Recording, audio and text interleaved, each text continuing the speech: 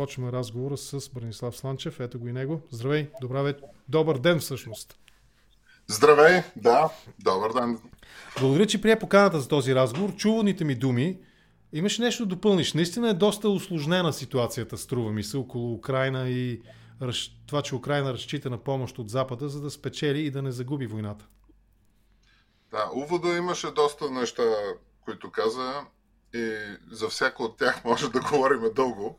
Да. Така че по-добре малко да фокусираме на нещата, които са по-актуални според мене. От това, което чух, ми се иска две неща. Значи, преди да започнем да говорим за позицията на щатите и какво става тук и защо са притеснени хората, първо да говорим за победа във войната, какво значи. Окей.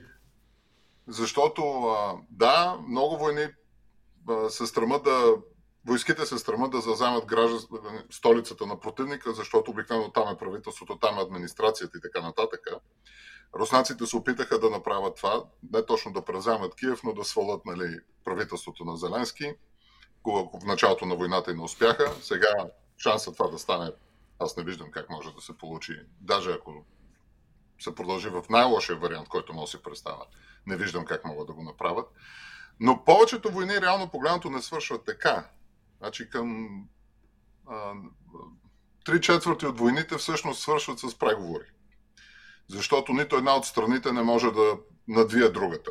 И преговорите започват, когато всяка страна реши, че продължаването на бойните действия няма да доведе до по-добри условия от тия, които в момента противника предлага.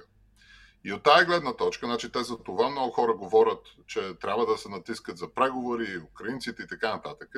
И затова от тази гледна точка трябва да видим какви са проблемите и защо в момента не може да има мирни преговори, няма как да стане мир. Аз казвах още преди много месеци, даже от миналата година си говоря едно и също, аз съм малко като развален грамофон в това отношение, че тази война няма да спре, докато Путин е на власт.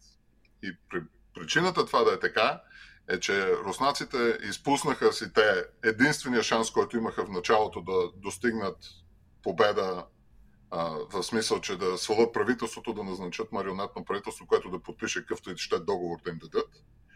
Не успяха това да направят. Те няма да могат да повторят такъв опит. Изпуснаха. Те, колкото и да се готвят сега, каквото и да мобилизират, просто няма начин това да стане. Проблема е, че руснаците все още си настояват на оригиналните си условия. Все едно са свалили правителството. Путин наскоро съвсем това каза в тази 4-часовите разговори, дето проведе. Това беше потвърдено от Песков и от редица други, от Лавров и даже от замминистъра на външните работи на Русия.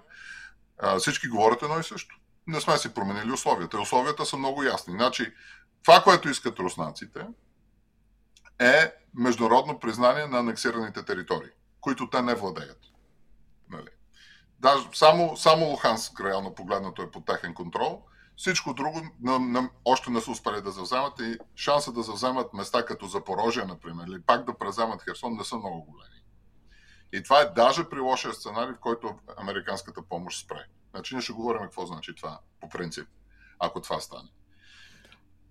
Така че от тази гледна точка голямата пречка за край на войната, за мирни преговори за войната е, че руснаците искат неща, които не могат да вземат със сила и не могат да надвият украинците достатъчно, за да накарат украинците да им ги дадат. Това е въпреки, че украинското контрнастъпление тази година се провали. Не стана. Аз имах големи надежди за него. Аз бях се дефинирал още преди да започна какво ще значи да спечелят минималното, което беше да стигнат до токмак и не успяха. Това е по редица причини. На хората им интересно, може да ги дискутираме, що стана. Но това не значи, че руснаците могат да направят някакъв отскок, какъвто направиха в началото на войната, когато нямаха украинците защити на много от тия места, които руснаците превзеха лесно. А сега и двете страни са се окупирали достатъчно, че ще е трудно. Така че от гледна точка на мирни преговори, значи край на войната, може да се дефинира, разбира се, чрез изтласкване на руските войски. Аз затова казах, че трябва да ги изтласкаме, защото друг начин няма. Путин няма да се съгласи просто на мирни преговори, които не му дават тези територии.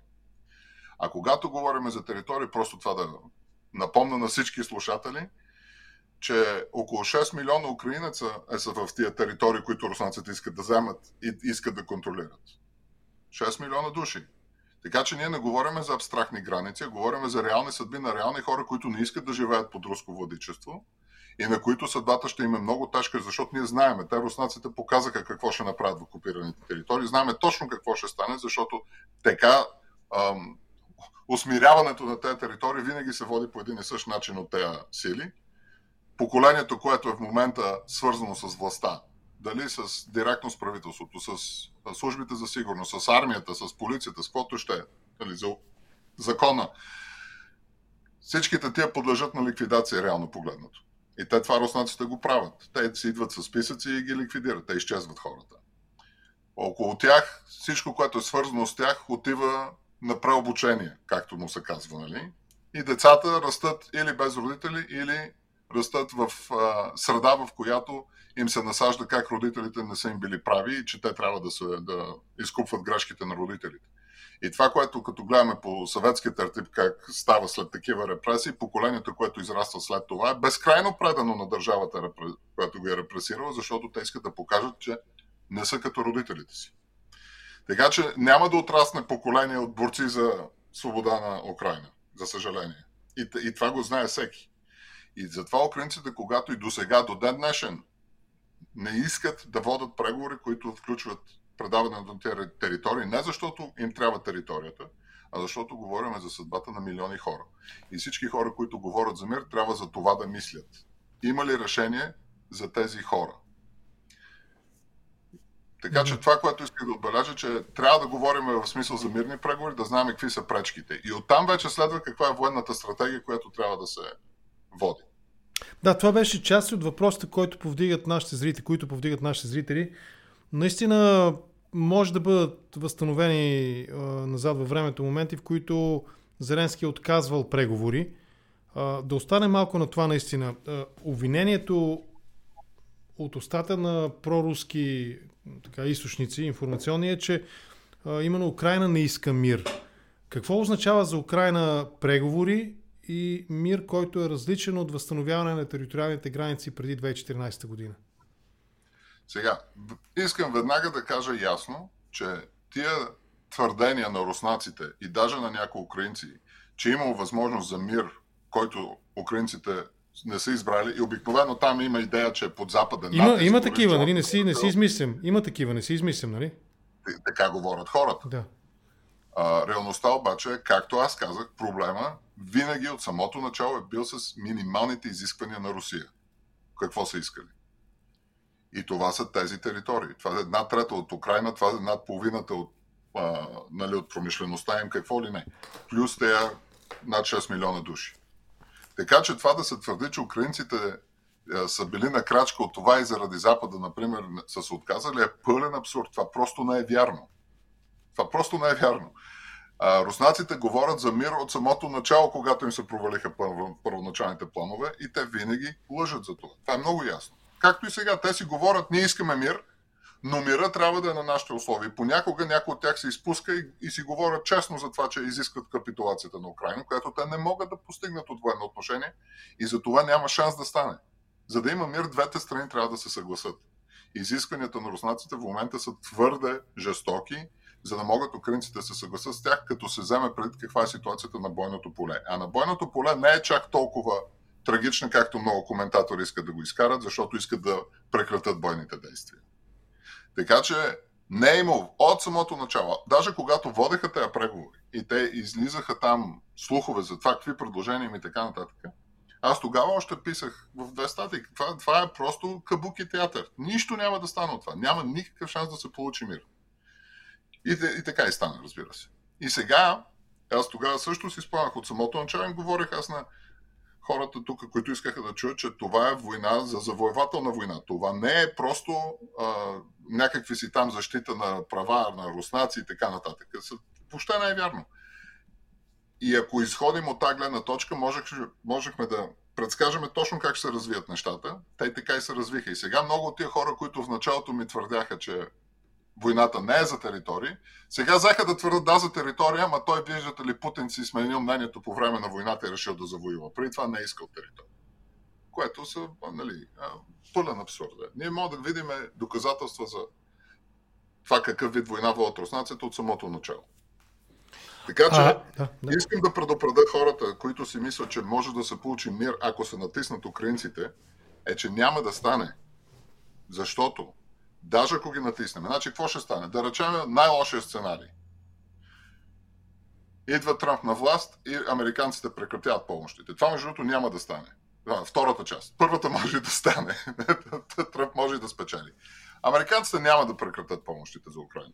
Може да ги намалят, може да ги забавят, но няма да ги прекратят. Може да говорим за това, защо е така.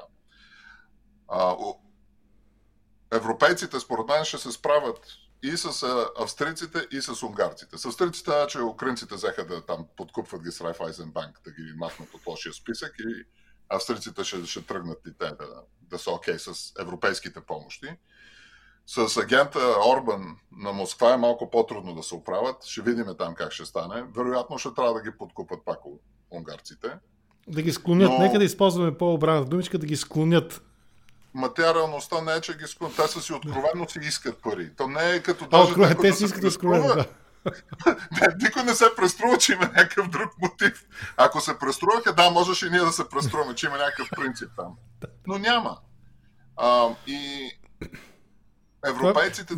Извинявай, не е както в България едно време, сега не знам, не ми се е случило, признавам, но едно време въпроса на катаджията, какво ще правим сега, обикновено означаваше покана за някакъв друг начин на урегулиране на нарушението на правилника за движение по пътищата. Разбира се, да си платиш акта на място, за да трябва да ходиш да редеш на опашка. Да.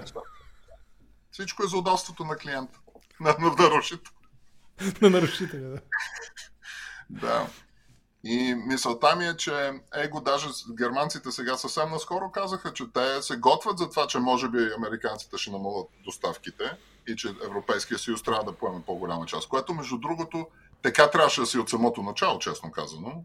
И от американска гледна точка е така досадно да се гледа, че все пак в Европа се развива тази война и европейците трябва да се вземат в ръце.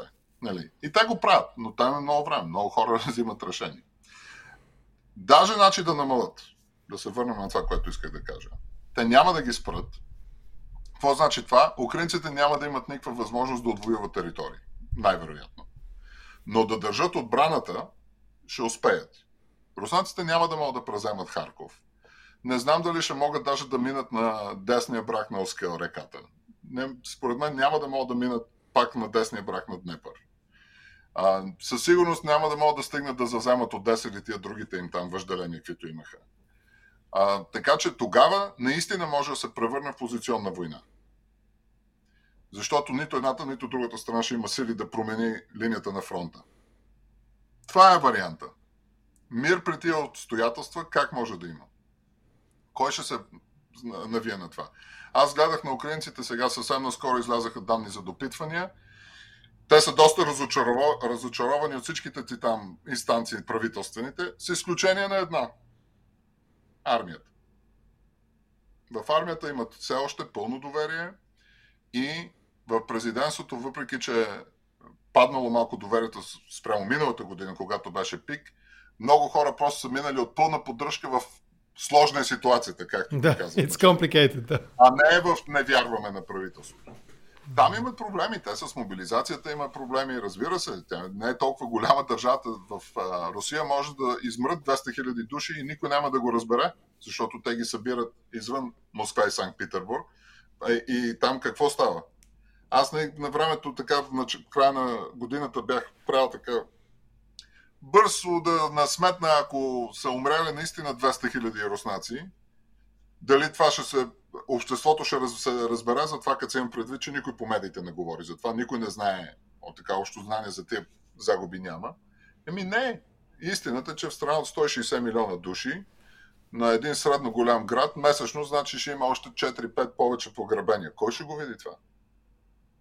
Всеки ще си има лична болка, нали, в загубите личните, без изобщо да имат представа, че това е всъщност голяма загуба за цялото общество. Така че те доста добре се справят с това правителството. Запада изтощава ли се икономически или се... Аз ще го кажа така, щатите изнудват Европа да стане по-активна и да дава повече. Защото ако колективният, както руската пропаганда го нарича, ако колективният Запад не може да финансира, малко грубо звучи, но да, не може да финансира, да поддържа финансово и икономически Украйна, а и с военна техника Украйна в тази война, то резонен е въпросът как Русия го прави това нещо, защото Русия са 130-40 милиона, не хиляди, 130-40 милиона, Украйна е 46, беше преди началото на войната, да речем сега са останали ефективно след емиграцията 35-6 милиона примерно, няколко стотин хиляди жертви от двете страни, нали? Русия как успява да удържа на това нещо? Тук сякаш наистина на дневен ред излиза въпроса, работят ли санкциите? Ако приемем ироничното подмятане на Путин нееднократно, нали, че санкциите работят в наша полза и на руската пропаганда санкциите не работят, то май това може да се окаже вярно в един момент. Или аз нещо пропускам от цялостната картина? Санкциите работят. Просто това, което много хора очакваха от тях, че руската икономика ще рухне и ще събудим една сутрин и те не са без пари, това си беше просто от самото начало. Санкциите, това, което правят, е просто оскъпяват продуктите за руснаците. Като го правят трудни, нали, те да изнасят неща да продават за валута и ограничават вноса. Значи, те намират за много неща, намират втора, трета ръка, намират други начини да ги внесат, но това всичко значи допълнителни пари, че трябва да се харчат. Така че парите няма да им свършат на руснаците, но всичко е по-скъпо, в по-лошо качество и това да си говорим, че по-добре е да си с санкции, отколкото без, е абсолютен абсурд. Това просто няма как. Че всеки ще си бъде с санкции през цялото време. Какъв е проблема? Че се могат да им наложат санкции. Те си говорят такива работи. Както сега в Ню Йорк Таймс излезе статия, как Путин се обогатил там $100 милиарда са взели от компании, които напускат Русия и те трябва да ги накарат да се продадат на безценица активите, обикновено на близки. Да, това е наистина актуално. Само да дам контекст. Това е актуално, нека го наречем икономическо разследване на Ню Йорк Таймс, ни каза, да не сбъркам медията, което казва на практика това, че западните компании, които заради санкциите се оттеглят от Русия, са били подложени на практика на административен рекет. Даваш пари, работиш по нашата схема за оттегляне, иначе, нали, не се оттегляш. И много често в последната фаза на сделката обявения купувач е подменен съвсем друг на съвсем друга цена. И нямаш избор. И наистина твърдението на Ню Йорк Таймс, ако аз правилно го запомних, е, че Путин кешира няколко милиарда, а западните компании губят общо, тук мисля, че за тях беше посочена тази сума, 100 милиарда евро, вероятно. Не знам точно каква валута, евро или долара, но то е горе-долу едно и също. Така че това е част от този въпрос. Да, наистина. Прекъснах. Да. Така че, разбира се, като всеки рекетьор, те ще изкарат пари в момента. Вярно. Значи, те има даже компании, които са се отказали да работят по схемите на Кремъл и са им конфискували всичките активи. Но в среден и по-дълъг план това е страхотен удар на руската икономика. Кой ще ги замести тия компании? Те рекетьорите ли? Те винаги проблема с ракета е, че ти трябва да натискаш да ти плащат жертвите, ама не трябва твърде много, защото не мога да убиеш кокошката да ти снася яйца. И руснаците какво ще правят? Сега гледах планове, дето до 2030 година ще ли да произведат 1000 самолета. Те могат направо да назначат розови поните да летат с тия самолети. Къде ще ги направят? Те ако така лесно ставаше, много добре щяха да си се оправят и преди това. Те има причина руската икономика да зависи толкова от суровинния материал и износа на това. Не е защото са имали страхотен талант, който е процъфтявал и защо не може да се произведат една перална като хората. Защо в момента не можаха да заместят западните фирми за автомобили, ами вкараха китайците там. Всичко китайците могат да сменят, което значи, да, ефтино, по-ниско качество и по-високи цени в някои случаи даже. Проблемът е, че те все още си внасят неща, които им трябват от Запада. Например, както и Съветския съюз на времето, те никога не са успяли да произведат високи технологии, значи, примерно машини за прецизна обработка на материали. Винаги е било внесени от Запада, още по времето на Студената война.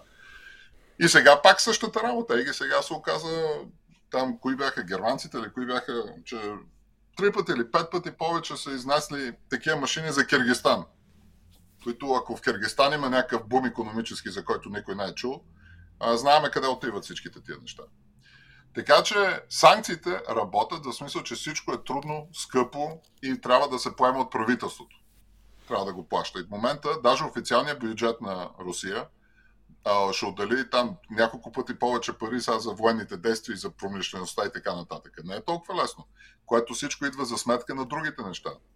Идва за сметка за социалните осигуровки, здравеопазване, пенсии, всичко това отива на кино, което влошава ситуацията на обществото. Да, това отнема години да се отрази в някакъв смисъл политически, защото голяма част от руснаците се живеят мизерия. Там извън големите градове е ужас. Там 1/4 от руснаците нямат тоалетни в къщите си. Трябва да ходят по дворовете. Те няма много да усетят това, че болницата вчера имала един лекар е работил на седмица, сега ще работи един лекар на 10 дни. Това ще видят. Да.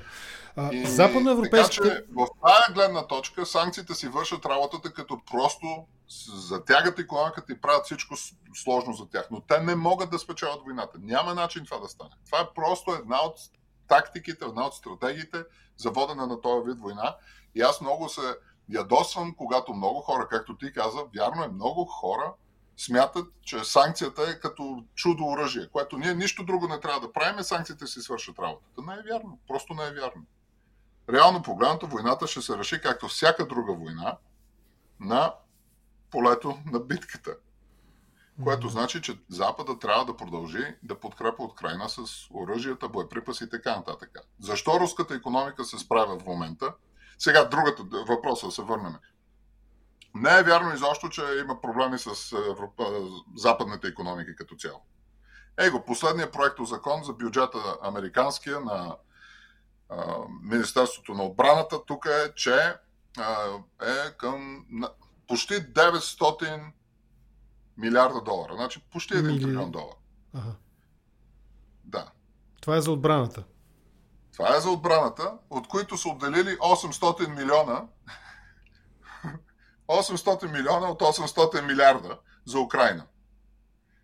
Цифрата изглежда огромна, обаче като процент от това, което се харчи тук е мизерия пълна. Тя нищо не значи реално погледнато. Тая война продължава да бъде абсолютно ефтинджос за Запада.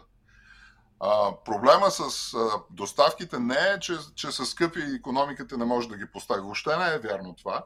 Проблемите са няколко. Едните, че Запада не се е готвил за този вид война. Това си го говорихме още миналата година. Те започнаха да променят, пуснаха нови заводи, почнаха да работят на пълни смени в заводите. Те преди това бяха закрили от заводи за произвеждане на снаряди, защото не са мислили, че ще им трябва толкова много. Така че те трябва да наваксат. И това, както още тогава ви обяснявах, отнема реално погледнато между 3 и 4 години. Колкото и да искаш, то не може от нулата изведнъж да почнеш да произвеждаш неща. От 0 до 100, да. В Европа още по-зле ситуацията, защото те даже се разоръжиха по-рано от Америка, защото живееха под закрилата американската на сигурност и не искаха да харчат пари за това. Това си беше един от големите проблеми в НАТО, против които Тръмп роптаеше и за това хората се страхуват какво ще направи Тръмп, защото не искаха да плащат не на нас, не на американците, не искаха да си плащат за собствената отбрана европейците. Да. Това винаги е бил проблем. Сега, така че си знаехме от самото начало. Те за това тактиката беше, докато Запада изгражда мощностите, които те веднъж като го изградят, никакъв шанс нямат руснаците да могат в дълъг план да се оправят с това, защото западната икономика е 2/3 от световната, грубо, даже ако го изчислиме, тя всъщност е по-голяма. А руската беше колко там? 5% или 6%? Нищо не е. Тя просто няма никакъв шанс да издържи на нещо подобно. Но, за да стане нещо подобно, първо времето трябва да мине и второ трябва да има политическо желание да се харчат тия пари тук. Това е един много такъв порочен кръг на надпревара.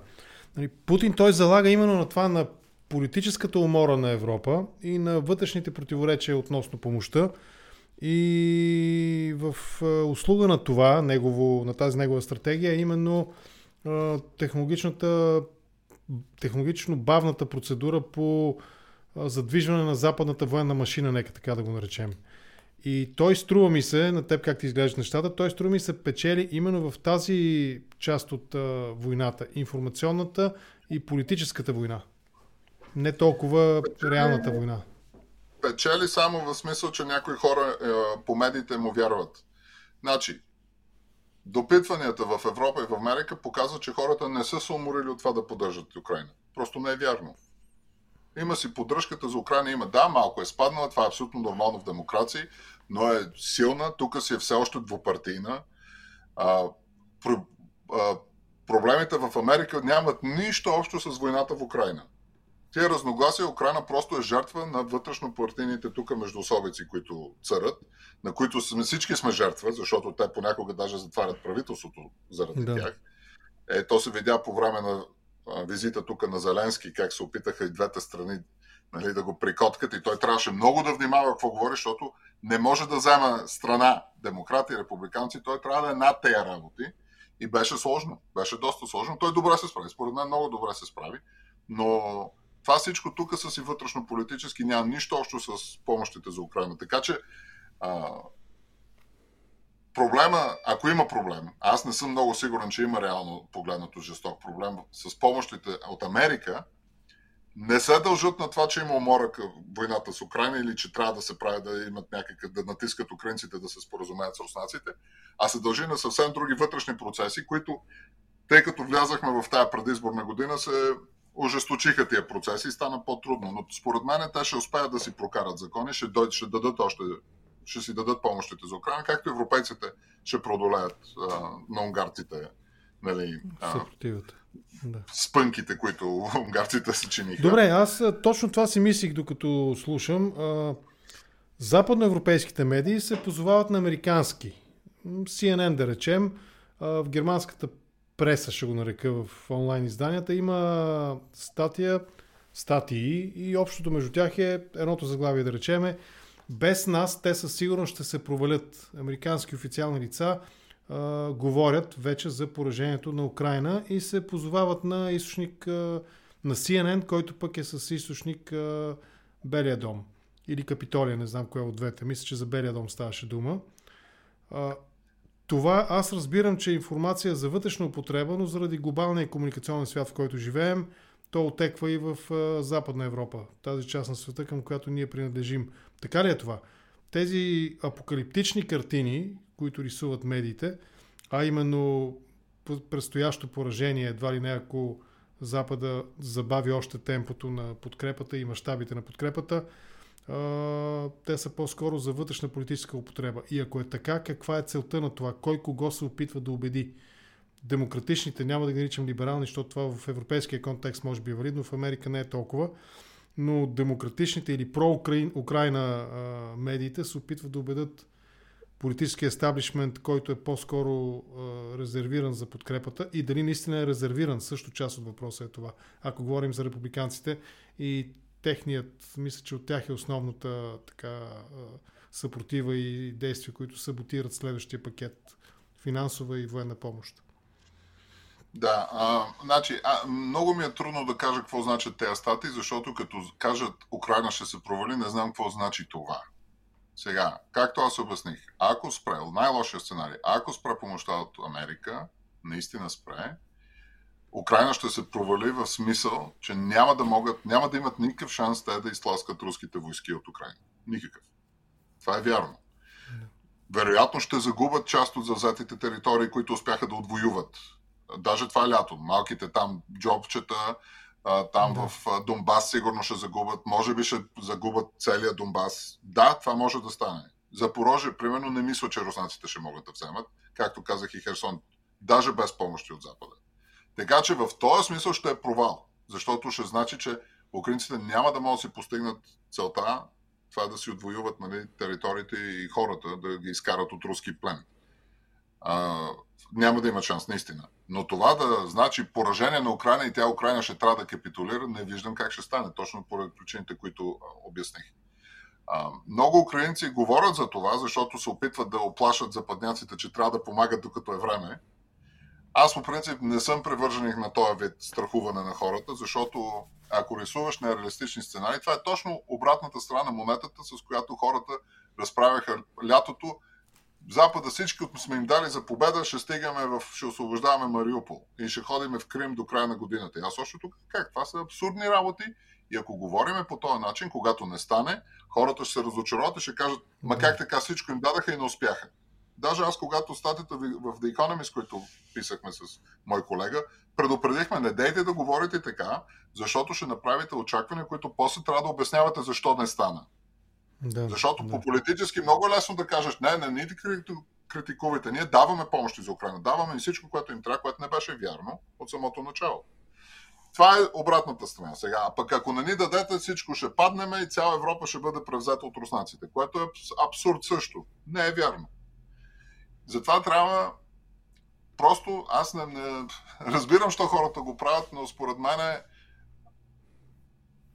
печалбата от това, което политическата печалба, която носи извлече от момента, което ще стане реакцията, която ще предизвика такова изказване, много често цената, която плащаш за тая печалба в дългосрочен план е много по-голяма и затова трябва много се внимава как се говори за това. Руснаците пък тръбат, че всичко вече са дали и нищо не става и даже Запада, колкото да се мобилизира, нищо няма да помогне. Нали? На това пък им е мантрата. Така че не дейте да давате пари така и така. И те затова другите влизат според мен в тая крайност. А когато говориме в Америка за противостояние срещу помощи на Украйна, пак, да, идват от ядро републиканско, но то не е голямо. И сега в момента това, което правят републиканците, са хванали Белия дом натясно и изискват промени в закона за имиграцията в размяна за одобряване на пакета помощи за Украйна, нали, и Израел. Защото те знаят, че Байден много иска да праща пари на Украйна и на Израел. Точно това е напълно основателен въпрос. Дали всъщност републиканците не използват тази външнополитическа тема, помощта на Съединените щати за Украйна, за да печелят вътрешнополитически позиции или преимущество, тъй като част от условията, които те поставят, доколкото аз следа темата, е свързана с сигурността на южната граница, Мексико, и затягане на режима за мигрантите. От друга страна обаче, последното законодателство федерално е, ако не греша, от преди 30 години по времето на Клинтън, струва ми се, което означава, че до сега, подобно на демонтажа на моча в София, от 30 години е тази заповед, социалистите не са внесли заповед, проект за решение, нали, да се отмени тази заповед за демонтаж. Горе-долу по същия начин. Няма движение, но пък се използва вътрешно-политически. Така ли е това? Вярно е, че имаме проблеми с имиграцията. Това не може да се отрече по много причини. Едното е архаична система за имиграция, която не е модернизирана от години. Другото е, че страшно много хора са бежанци от места с висока престъпност, с войни и така нататък, и те идват през Мексико и става страхотен наплив и тук няма ресурси. Държавата оряза всъщност даже ресурсите, с които помагаха да се види кой, нали, може да влезе, кой не може и така нататък. Проблема... Това е много сложна тема, не искам да влизам в твърде много детайли, но има реален проблем в Америка с това. И хората, които си затварят очите и твърдят, всички тия са расисти, които искат да затварят границите, искат всичко да строят стени и да се изолират, отказват да видят, че има реален проблем с това.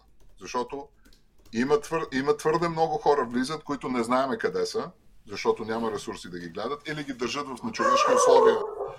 Държат ги в нечовешки условия по границата. Извинявам се. Не, ако трябва да. И този политически проблем го прехвърлят от партия на партия, от година на година, и той стана сега, нали, фетиша на републиканската партия по простата причина, че много демократи просто не искат нищо да направят на тази тема, защото пак те имат подход, към който според мен е адски вреден политически, защото ще доведе до засилване на десните сили, както стане и в Европа. Там трябва много да се внимава правителството да не отиде твърде напред от общественото мнение в тия въпроси. Да. Това е реалността. И аз имам приятели тук, които работят в граничния патрул тук на границата с Сан-Диего, с Мексико, и като ми казват какви работи стават, и могат да настръхнат косите. То си е направо тук като екшън филм, къде се гонят по улиците и се стрелят с наркотрафиканти. Кой го иска това? Никой не го иска. Да, и имаше хората един... искат да се оправят тези проблеми. Никой не иска да мрат, да умират жени и деца, които пресичат пустинята без вода, защото бягат от някъде. Значи ние искаме да помогнем на едни, а другите, които се опитват да се промъкнат с тях, не ги искаме. Значи трябва да е система, която да ги отсее по някакъв начин, и трябва да има реформи. Тия грани, дето искат общо взето, всички ще ги вземе, па после ще мислиме, както на времето е било, не става. Просто няма как да стане. И аз съм много, по принцип аз симпатизирам, разбира се, може да не се разбира. Симпатизирам се на демократичната страна на решенията, разбира се, за мен поне, но това не значи, че другата страна няма резон в позициите си. Има един много голям момент, това, което много ме притеснява, е, че когато говорим, ето сега ще вземат да преизберат Трамп, нали, така говорят хора, какво значи това? Значи, че правителството не е успяло да отговори на желанията на достатъчно много хора, за да преизберат някой като Трамп. И те тогава ми казват, те гласуват само за един човек, това има на тях фикс идеята. Не е вярно. Значи, поддръжниците на Трамп имат много различни идеи и много различни проблеми, които не са решени нито от едната партия, нито от другата. И те гласуват за него, защото той е единственият, който говори поне, че е извън партиите, той е над всичко, той ще развали целия консенсус и така нататък, което той наистина се опита да направи, реално погледнато. Което плаши хора като мене, защото на този консенсус се държи демокрацията, нали, и правата на хората тук. Но честно да ви кажа, на зрителите ви, тук има толкова хора, които са в лошо състояние, че на тях вече до гуша им е дошло да слушат за правата на човека и въобще не ги интересува да живеят в демокрация или не. А искат някой да им реши проблемите. Същия проблем, както в Европа. И тогава нещата ще се влошат. И тогава може да има наистина сериозни последствия за външната политика и за войната в Украйна. Републиканците използват различни аргументи, за да атакуват Байден, именно в началото на предизборната година. Част от тях са, и затова ми се иска да поговорим малко, събитието около Хънтър Байден, но преди това опит за компенсиране на негатив от това, че доста време не можеха да изберат спикер. Републиканците не можеха да излъчат и не могат да изберат. Тоест тези блокирането на дейността, което може би донесло някакъв позитив на Байден, свързано с подкрепа за Украйна, а мисля, че и за Израел подкрепата в някаква степен е в момента под въпрос, ако правилно пак аз съм разбрал ситуацията. Та доколко това може да е също повод за забавянето и на този етап саботирането на пакета с помощи. Проблема в републиканската партия, че те са разединени, което е доста необичайно за тях. И са разединени, защото те имат малцинство, поддръжници на Трамп, и мнозинство, което говори там още за Трамп, но реално погледнато искат да се следват други политики. И те не успяха да спрат това малцинство, което се обедини тогава с демократите да свалят спикера, нали? Но след това демократите отказаха да им помагат да изберат нов. И те останаха на междуособицата и за това се бавяха. Значи, аз това казвам, че елитите тук, които дали са републикански, дали са демократи, в основата са доста по-близки, отколкото човек може да си помисли, като чете медиите. Има. И в крайни леви има, и в крайно десни има ги, но те не са много. Те постоянно са по новините, но като цяло не са много. И аз за това говоря, че когато става дума за политики външни, няма да има големи разлики, защото пак повечето хора не са чак толкова разединени в този конгрес. Но, да, стават заложници на тези политически игри. И там е много трудно да се предвиди какво ще стане, защото и едната и другата страна много често се играе на играта, дето гледаш други да видим кой пръв ще мигне. Кой ще мигне, да. И там е много сложно, защото става за сметка на други хора, както става за сметка на украинците. За Израел е малко сложна ситуацията, защото там даже Байден в момента имат проблеми с Нетаняху и създаването на пари. Там е малко по-скоро Конгреса натиска да се дават пари, а Белия дом се опитва да повлияе на Израел малко точно как да провеждат военните действия в Газа. Нали? И там имат, Нетаняху не се изказа доста така негативно за Байден, за тези опити на Америка малко да ги поспре, защото ги предупредиха, че от международна гледна точка Израел все повече и повече се превръща от жертва на Хамас, ще се превърне в окупатор и така нататък и ще загубят поддръжката на света, която имат. И Нетаняху, разбира се, който от една гледна точка общо взето това и му е целта, доста така рязко отхвърли тези желания на Белия дом и сега ще видим какво ще стане, защото от една гледна точка американците може би искат нещо да повлияят, но от другата нямаме реално погледнато какво толкова ще може да повлияем. Абсолютно безалтернативен ли е, съдейки по голямата подкрепа, която има, безалтернативен ли е Тръмп? Няма ли наистина алтернатива? Ники Хейли, примерно, има ли шанс в Републиканската партия? Според мен не. Според мен няма някой, който да може да го замести като за номинация на Републиканската партия. В момента ги гледам Хейли, последната реклама, която съвсем наскоро излезе предизборна, тя е срещу Байден. Тя няма нищо общо с Тръмп. Там беше Байден колко е стар. Естествено е според мен. Атакуваш опонента, за да спечелиш симпатите на своите хора. На първичните избори, когато се опитваш да спечелиш номинация на партията, трябва да отделиш атакуваш опонента, вътре в опонента в собствената си партия. Врага с партиен билет трябва да атакуваш. Проблема в Америка е, че партиите са много силно влияят на гласовете, в смисъл, че ако погледнем статистически, най-добрият показател, който е лесно мога да ти кажа за кой някой би гласувал, към коя партия е регистриран.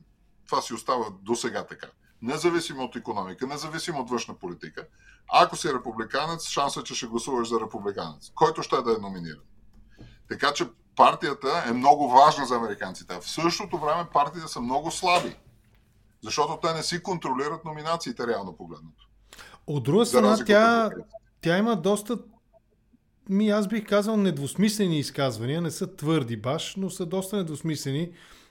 Освен позициите, бивш губернатор на Южна Каролина, бивш постоянен представител на САЩ в ООН, по отношение на Доналд Тръмп, тя казва и ролята му в щурма на Капитолия януари 2021, да не сбъркам годините сега, тя каза, не можем да понесем още хаос с Тръмп. Или това не е достатъчно? Да, нека си свършим мисълта. Това, което исках да кажа е, че тъй като партията влияе на избора, кой ще е номиниран от партията, а самата партия не може да управи списък, от който да избират, той, който ще бъде номиниран от партията, е той, който може да събере най-много гласове. А кои хора гласуват в тези предизборни кампании, които са за номинации? Повечето американци въобще не гласуват в тия. Това са си вътрешно партийни избори, от които даже повечето от хората от тая партия не гласуват. Значи там ходят само най-заинтересованите хора, които обикновено не са средностатистическия представител на същата партия. Значи републиканците, които гласуват за кой ще бъде номиниран от републиканците, не са средните републиканци в Америка. А са много по-крайно десни и по-трамписти. Точно така. А когато се стигне вече до общите избори, всички републиканци гласуват за който е номиниран от републиканците. И това, което резултата на този процес е, че излизат кандидати, които са или много вдясно, или много вляво спрямо електората, спрямо хората, които всъщност гласуват. Но ти нямаш друг избор. Това е. И тогава гласуваш за по-малкото зло. Общо взето. За да завършим... Много лоша система, но обяснява защо Трамп не може да бъде, според мен, победен от хора като Ники Хейли, за които много от тия, които не са тия независимите, които могат да гласуват за републиканец, може и за демократ, така нататък, зависимост от това. Те много от тях биха гласували за нея, но тя няма да бъде номинирана. Да, разбирам. За да завършим, може би, темата за Тръмп, хипотетично какво би станало, пита нашия зрител, кои биха били основните последствия при евентуална победа на Тръмп? Според мен Трамп ще се съсредоточи да си мъсти на всичките политически опоненти, които го гонеха през Witch Hunt, така наречения. Разбира се. Ние си му знаеме. Всички ще ги подгони, с това ще се занимава. Аз затова мисля, че големи промени във външната политика на щатите няма да има, защото той просто ще гони всичките тия. Според мен, което аз се смея, но това е доста лошо за демокрацията тук, защото едното неща, които разбрахме от опита за преврат на 6 януари, е, че няма много неща, които биха могли да спрат този преврат. Реално погледното. Ако Пенс беше направил това, което Трамп искаше от него и не беше сертифицирал изборите, тогава какво ще стане? Никой не знае отговора. Ще има едни хора, които казват, не, той това не може да направи, така че все едно ги е сертифицирал, другия ще каже, не, той нищо не е сертифицирал, значи не е спазен закона, значи кое е легитимното правителство? Какво става? Нови избори ли трябва да има? Трябва да се забавиме, да се ходи на съд, да се види. Никой не знае в тази ситуация какво ще стане. И което това така доста ме оплаши, защото това е уж стара демокрация, където всичко е закон и правила и така нататък, но се оказа, че за някои от най-основните неща всичко се дължи на това обикновени хора да си свършат работата честно спрямо това, което трябва да направят. Значи, Америка беше спасена от хората по изборните комисии, които по малките грачета и селата честно преброиха гласовете, независимо къде бяха и независимо кой ги натискаше. И когато ги натиснаха да сменят и да кажат, че има някакви проблеми, си казаха честно, не сме видяли, няма такива проблеми. Много от тях в момента вече не щат да ходят да се връщат там, защото имаше заплахи срещу тях, изкараха им имената, телефоните и така нататък. Бяхме спасени от обикновените хора. Не от елита, не от правителството, не от Конституцията. Сега като тези хора не искат пак да минат през този процес, където е сложно и опасно може да стане в някои ситуации, кой ще спасява демокрацията? И тогава какво ще стане? Ще зависи от това, ако се обадиш на Националната гвардия да спре размериците, дали ще дойдат и дали ще се свържат с демонстрантите или с хората, които трябва да спират демонстрациите. На коя страна ще застанат? И аз нямам отговор за това, защото в армията, да речеме, най-големият контингент в армията е от Калифорния. Втория най-голям контингент е от Тексас. И какво ще стане тогава? На кое ще са лоялните? Те всичките имат, те взимат клетва да спазват Конституцията, ама като имаш едните генерали ти казват това не е конституционното задължение, а другите казват не, това не е конституционното задължение, ти трябва като войник изведнъж да избереш кой генерал да слушаш. Което е ужасна ситуация. Никога не трябва да си в тази ситуация, защото тогава не се знае кой какво ще избере. Да. С други думи, има предпоставки за гражданска война. Именно тези... Нещата са доста сериозни. Именно тези чиновници не е много положителна дума, но тези държавни служители, на които се разчита, че ще си свършат честно работата, точно по време на събитието около 6 януари и штурма на Капитолия, един от анализаторите, които следи, беше публикувал снимка на едни-две дами, които носиха тези съндъци с гласовете на електоралната комисия, на електорите. Каквото и да ставаше около тях, те просто ги носеха някъде на сигурно място. Защото това е доказателството, че процесът е минал легитимно, с подписите, кой е избран за президент. Имаше една такава снимка, за съжаление не можах да намеря сега, докато говорим, някъде из архива ми е. Това е тази дълбока държава или държавата, която разчита на просто служителите да си свършат честно работата, да преброят, да подпишат, да документират и да обявят някакъв резултат от някаква работа. Окей, да видим нататък сега. Какво означава това? Минахме през това няколко пъти, струва ми се, Америка да намали или да спре едва ли наистина, и аз не вярвам да спре чак помощта си, но какво означава да намали и каква е геополитическата цел? Наистина ли да сръчкат? Във Фейсбук имаше полк едно време, мисля, такава опция да сръчкаш някой, да сръчкат Европейския съюз, да сръчкат европейците. Айде бе, ние даваме, ама малко и вие се задействайте. Разговорно казвам. Това ли е накратко и ако е това, вкарай съдържание, моля те малко. Не мисля, че е това. Аз мисля, че европейците се опитват да се организират и да дадат и да се справят, защото те от много години говорят за това, че има нужда И в момента това им даде възможност. Значи единственото, което стана, че войната в Газа разруши пак европейския консенсус, защото там веднага се разделиха на про и анти, нали? И както всички бяха за Украйна, не могат да се съгласат кой с какво и пак се изпокараха. Но германците направиха голям завой. Те наистина просто... Ето сега германците Бундесвера ще праща контингент в Литва да пазят, което е, нали, нечувано от Втората световна. Така че има големи проблеми, сеизмични промени в Европа. Полша, която ще стане най-голямата сухопътна армия в Европа на път, като гледам как купуват и какво купуват.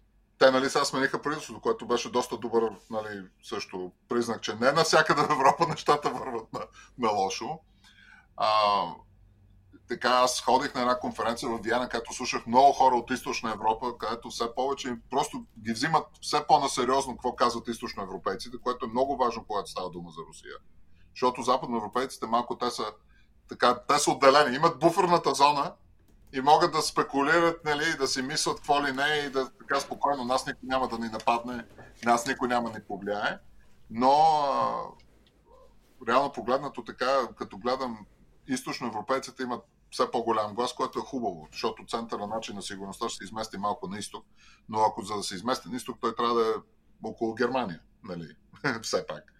И германците правят големи усилия. Пак те са със сложна вътрешна политика също, но те се опитват да организират, доколкото могат, Европа в момента да запълни дупка, ако бъде оставено от щатите. Сега, от гледна точка на войната с Русия, Путин, значи това се връщам, защото не отговорих съвсем на първоначалния въпрос, как Русия успява да се справи с това. Да. Реално погледнато, Русия не се справя с това. Това, което става е, че те имаха толкова голям запас от съветско време. Снаряди, мини, танкове. Верно, много от тях гниеха по складовете. Никой не знае дали 1/3 от тях работят, но достатъчно явно работеха да ги фърват на фронта. Достатъчно от тях. Произвеждат някакви снаряди, които сигурно са 10% брак. Какво им пука? Отиват, фърлят, могат да се взриват. Даже аз гледах снимки с техните оръдия, се взривяват, като сложат тия нискокачествени снаряди. Какво от това? Отидаха, купиха от севернокорейците, като се наложи. Значи те издъхваха. Трябва Русия с тея складове, с тея огромни купища материал, да трябва да ходят да купуват снаряди от Северна Корея, показват точно на какво дередже са. Танковете, които уж произвеждат новите, всичко е само реставрация и модернизация на танкове, изкарани от съветско време. Украинците също така, което е интересно, много от нещата, които им пратиха западняците, не ги вкараха в бой. Те все още имат всъщност достатъчно голямо да са вкарани на съхранение, всеки там джавелини, не знам си какво си, които ги пазят, точно защото също се опасява, че може да се наложи да водят войната сами за дълго време. Mm-hmm. И на тях, така че проблема беше с снарядите, той си остава проблем. С снарядите от съветски тип, те, които са там 152 мм и така нататък, те взеха да свършват. Немаше ги. Щатите ходиха по света и скупиха кой къде какво намериха, всичко купиха и го пратиха. Взеха да свършват. На нас там се не изревяват, заводи, складове. Да, ВМЗ-то, да, гърмът непрекъснато. Не може да наваксаме и ние. Така че се борят двете страни, значи едната е украинците хем, голямата им част, която им трябва, е съветски тип неща. Все пак голямата част от армията все още им е такава. На тях най-големият им снабдител е Русия. Пленена техника, която те я възстановяват, я вкарват бой, защото нали, абсолютно същите стандарти. Но в същото време те се опитват да минат на европейския на натовския стандарт, нали, главно 155 мм снаряди. И те обаче, за това аз казвам, те вярно отнема време да се произведат толкова много, но реално погледнато украинците, частта, която им е западна в войската, тяхната е много малка. Даже и да имаха повече, те нямат какво да ги ползват. Тях трябва да им пратим, още тогава трябва да им пратиш гаубиците, трябва да им пратиш, нали, американските катюши, химарсите, нали, и така нататък. Така че те минават през процес на модернизиране, който ще им помогне да усвоят повече техника от Запада, точно когато този вид техника ще бъде доставена вече от новите производства. Докато руснаците са в задънена улица, те не могат да модернизират нищо, реално погледнато сериозно, защото цялата икономика в момента ориентирана, което могат да цялата промишленост по отбраната, е да възстановява и да прави снаряди и оръжия от типа, който те имат. Това те по време на война такава да тръгнат да подновяват. Те нямат отвън да дойдат модерни неща. Кой ще им ги даде? Откъде ще дойдат? Те бяха износителите на тия неща. Така че на тях нивото е стигнал един момент, който те нямат как да го преодолеят. В това отношение времето е на страната на украинците. Но както казваме, проблема е, че то трябва не само и от икономически, но трябва от политическа гледна точка да се гледа доколко ще могат да издържат. И да не забравяме, че през цялото това време умират украинци и руснаци на бойното поле. А ако се върна на тази политическа игра с помощите, с следващия поредния пакет, сюжета наистина, аз го пропуснах неволно, сюжета с Хънтър Байден, той се използва от републиканците. Може ли той да се отрази по някакъв начин именно на възможността на Съединените американски щати да окажат, или на президента Байден да окаже помощ на Украйна, тъй като става дума за милиони укрити данъци, милиони долари в данъци укрити, атакуват баща му, но самия Хънтър Байден говори за заговор. Тук паралела с Тръмп е изключително, според мен, очеваден и Тръмп говори за заговор срещу него. Той ги е спечелил, самия Хънтър Байден ги е спечелил, твърди се в медиите, от неназовани фирми и бизнесмени от Русия, Украйна, Китай и Румъния. До днес нямаме информация какво точно се случва и предполагам няма да... В България може би последни ще научим какво се случва, но твоя поглед именно върху това. Хънтър Байден, обвиненията срещу него, атаката срещу Байден и способността на щатите да окажат поредната помощ на Украйна. Значи мнението ми на мен за атаките на Хънтър Байден е много просто. Трябва да бъде разследван и ако открият незаконни неща, да си го осъдят. Това е кой е баща му, ако баща му е замесен и след него да тръгнат. Трябва да има върховенство на закона в тази държава. Иначе нещата просто не работят. Няма, ама на мен ми е политически по-изгодно той да е невинен. Ако е виновен, е виновен. Така че за мен и за Трамп е същия отговор. Ако е вършил престъпление, да го докажат в съд и да го осъдят. Това е положението. Всяко друго, политизацията на тия процеси, както виждаме навсякъде по света, където стане, води до жестоки размирици, защото всеки си има мнение и всеки вече си решава сам за себе си. Няма начин. Трябва. Така че аз съм много против това да се опазва. Не трябва Хънтър Байден не трябва да се... Отиваш, даваш, гледаш доказателствата. Тук съдилищата все още са достатъчно независими да може да се разчита, че си свършат работата. Нека да не изпускаме този момент. В много държави просто те нямат възможността да направят това нещо, защото съдилищата са вече контролирани, от политически сили. Тук все още не е така.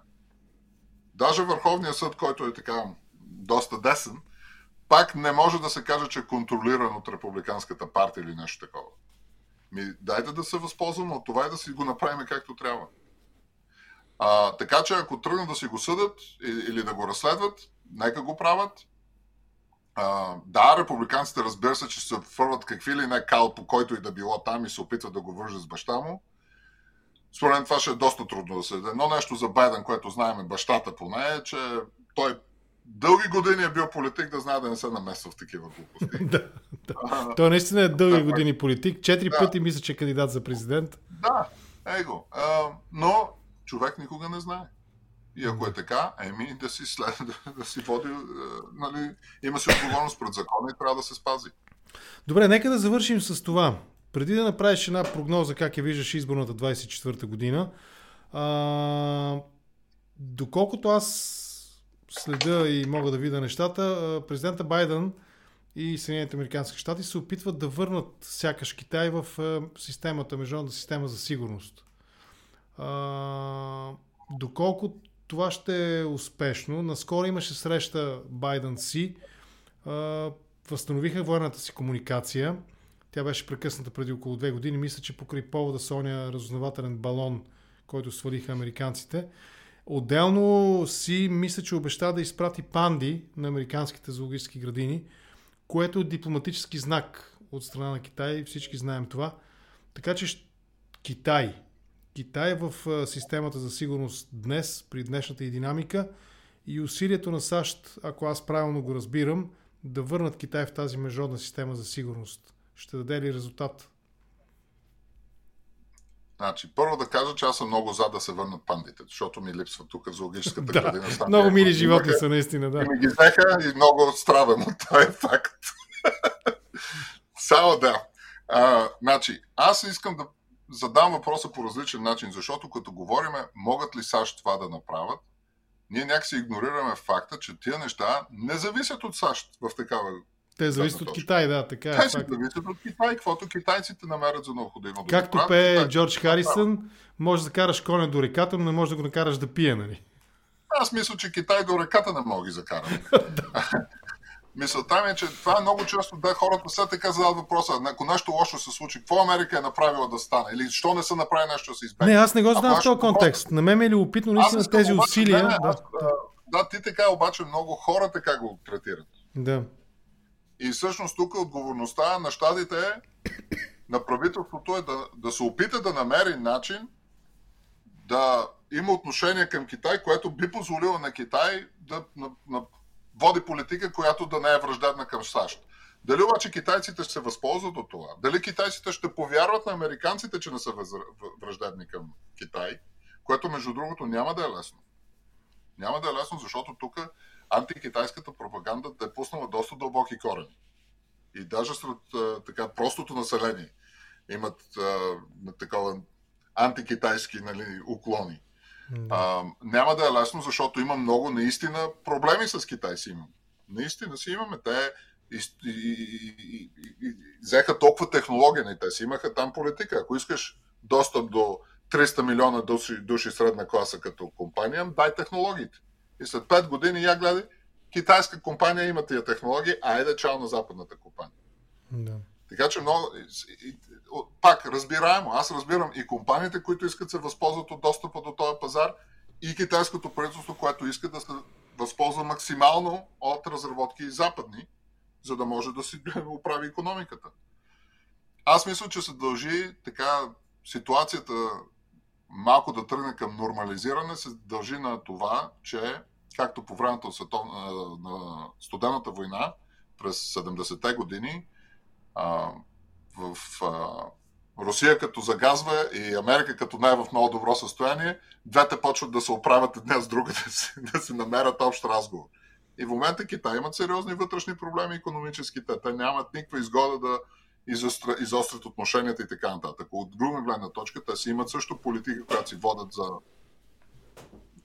световно влияние, за регионално влияние, за отношенията с Тайван и така нататък. И американците, реално погледнато, те от десетилетия се чудат как да намерят начин да хем Китай да си вземе позицията, която като се види колко е голяма тая държава, с колко хора има и каква икономика е, тя трябва да има влияние световно. Просто няма начин да няма. И ти трябва да се съобразиш с това. Не може да ги държиш затворени, защото те един момент, ако ги държиш затворени, наистина ще вземат нещата в свои ръце. Така че ти трябва да отстъпиш. Както Америка зазе света от Британската империя, трябва да се смени нещо. И сега някои хора обаче ги е страх, че ще загубят много. И ще станем точно като Британската империя. Ще дойде друга и ние ще си седиме тук на остров. Верно голям континентален остров, но това си седиме на остров. На мен ми убегна информацията. Дали си поставя подобни условия на щатите, каквито поставя на Европейския съюз наскоро. На практика той им каза, не ни се бърките във вътрешните дела. Ако искате да имаме нормални икономически и политически взаимоотношения, каквото става в Пекин, си остава в Пекин, грубо казано, или нали, ако парафразирам онова за Вегас. Тоест не гледайте. Въпроси за човешки права, въпроси за демокрация, въпроси за свобода на словото не ви интересуват. Бизнес... Ма това винаги е било така. Китайците винаги това са казвали. Това не е нищо ново. Нищо ново. Да, защото от тяхна гледна точка на комунистическата партия в Китай, това са просто начин да се дестабилизира политическата им система. Естествено, да. Което е вярно. Така че няма нищо ново. Разликата е в това, че с европейците те по-могат си позволят да им кажат така и така, защото все пак там те знаят, Германия като отиде, ако гледа от германска гледна точка, има голяма изгода да се спогодят нещо с китайците. С Америка е трудно, защото Америка си има голям вътрешен пазар и е много трудно да се изнудва по този начин. Така че там, но те същото го казват. Може малко по-завуалирано, но е същата работа. Първо, ние никой не репресираме, няма такива, нямаме концентрационни лагери за малцинства, нали? Това са глупости. Постоянно публикуват видеа с някакви туристи, дето ходят и гледат народни танци там. Уж, че всичко им е наред. Но в това няма... Американците дават ли на някой друг да им дойде и да им каже някой в Гуантанамо, какво правите с затворниците? Не го ли закриха това Гуантанамо? То от кога е горещ картоф? Аз казвам. Някой външен дойде да им каже нещо. Да, те си решиха. Не стават така нещата. Суверенитета го имаш, доколкото можеш да си го извоюваш от другите. Той е просто нещо, което там може да отстоиш и китайците имат икономическото и политическо влияние да могат да си го отстоят. Тоест, ако правилно се ориентирам в това, което обсъждаме сега, всъщност антиевропейските политически действия, в смисъл такъв дестабилизиране на възможността европейския пазар да се разраства. Примерно българската вътрешна опозиция срещу присъединяване към Шенген, което означава естествено много по-добри икономически възможности за бизнес. И така нататък. През призмата на това, че Америка има голям вътрешен пазар, с който на практика е много по-независимо от Европа спрямо Китай, Европейския съюз е 500 милиона граждани. Тоест по-голям пазар от американския вътрешен пазар със сигурност. Тоест тези усилия срещу единния европейски пазар, британците казаха Брексит, у нас има хора, които Копейкин примерно казва възстановяване на пълния суверенитет на България, каквото и да означава това. Всъщност това са действия, които в глобален геополитически план обслужват режимите като Китай, като Русия, вероятно и Северна Корея мога да я добавя в тази категория. Правилно ли разсъждавам? Точно така. Точно така. Разединена Европа е в ущърб само на Европа. Всички други печалят от това. Руснаците печалят това. Китайците печалят. Като цяло, честно казано, и американците се печалят от това много често. От това, че европейците не могат да се оправят и да вземат взаимна гледна точка. Да, естествено. В бизнеса конкуренцията, ако е слаба, тип... Да. Точно така. Ти искаш съюзниците си да са силни. Така че всичките тия Брекзит и работи, това е голям удар, според мен, срещу западния свят като цяло. Да не говорим за страна членка малка като България. Ти на тебе единственият ти вариант да имаш някакъв реален суверенитет е да не ти се намесват други. А как ще го направиш извън някакъв вид по-голяма организация с повече съюзници и приятели? Няма начин. Добре, така, да завършим. Да завършим. Суверенитета ти се дава от съседите. Той не се взима, ако не си Китай. Като си България, ако си Швеция, ако си Финландия, дали си суверенен, зависи от до тебе дали те смятат за суверенен. Дали имаш добри съседи, да. Лесно да говорят за неутралност, защото никой от тях неща да им се ходи да им гледа в банките в момента. Ако решат да ходят, обаче ще видим как ще говорят за неутралитет. Финландците и шведите решиха, че явно не могат да разчитат на поне една страна там да е неутрална достатъчно, Русия. Айде да ходим да не сме неутрални. Това е реалността за този вид държави, особено като съседите са ти такива проблематични. Суверенитетът ти зависи от другите. Да, и значи, доколко го зачитат, доколко го зачитат, така е. Да завършим с това наистина предизборната 24-та година. Твоя пророчески поглед върху събитията. Какво? Пророчески. Аз мисля, че Трамп ще вземе номинацията. Даже да го осъдат преди това. Честно казано.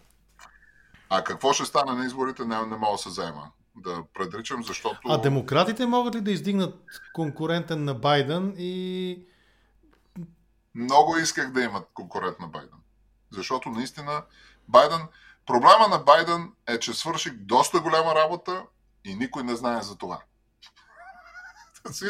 Ми да го обясни. Той и на нашите политици. Обаче не може да се... Не пробива съобщението, че нещата че са подобрили.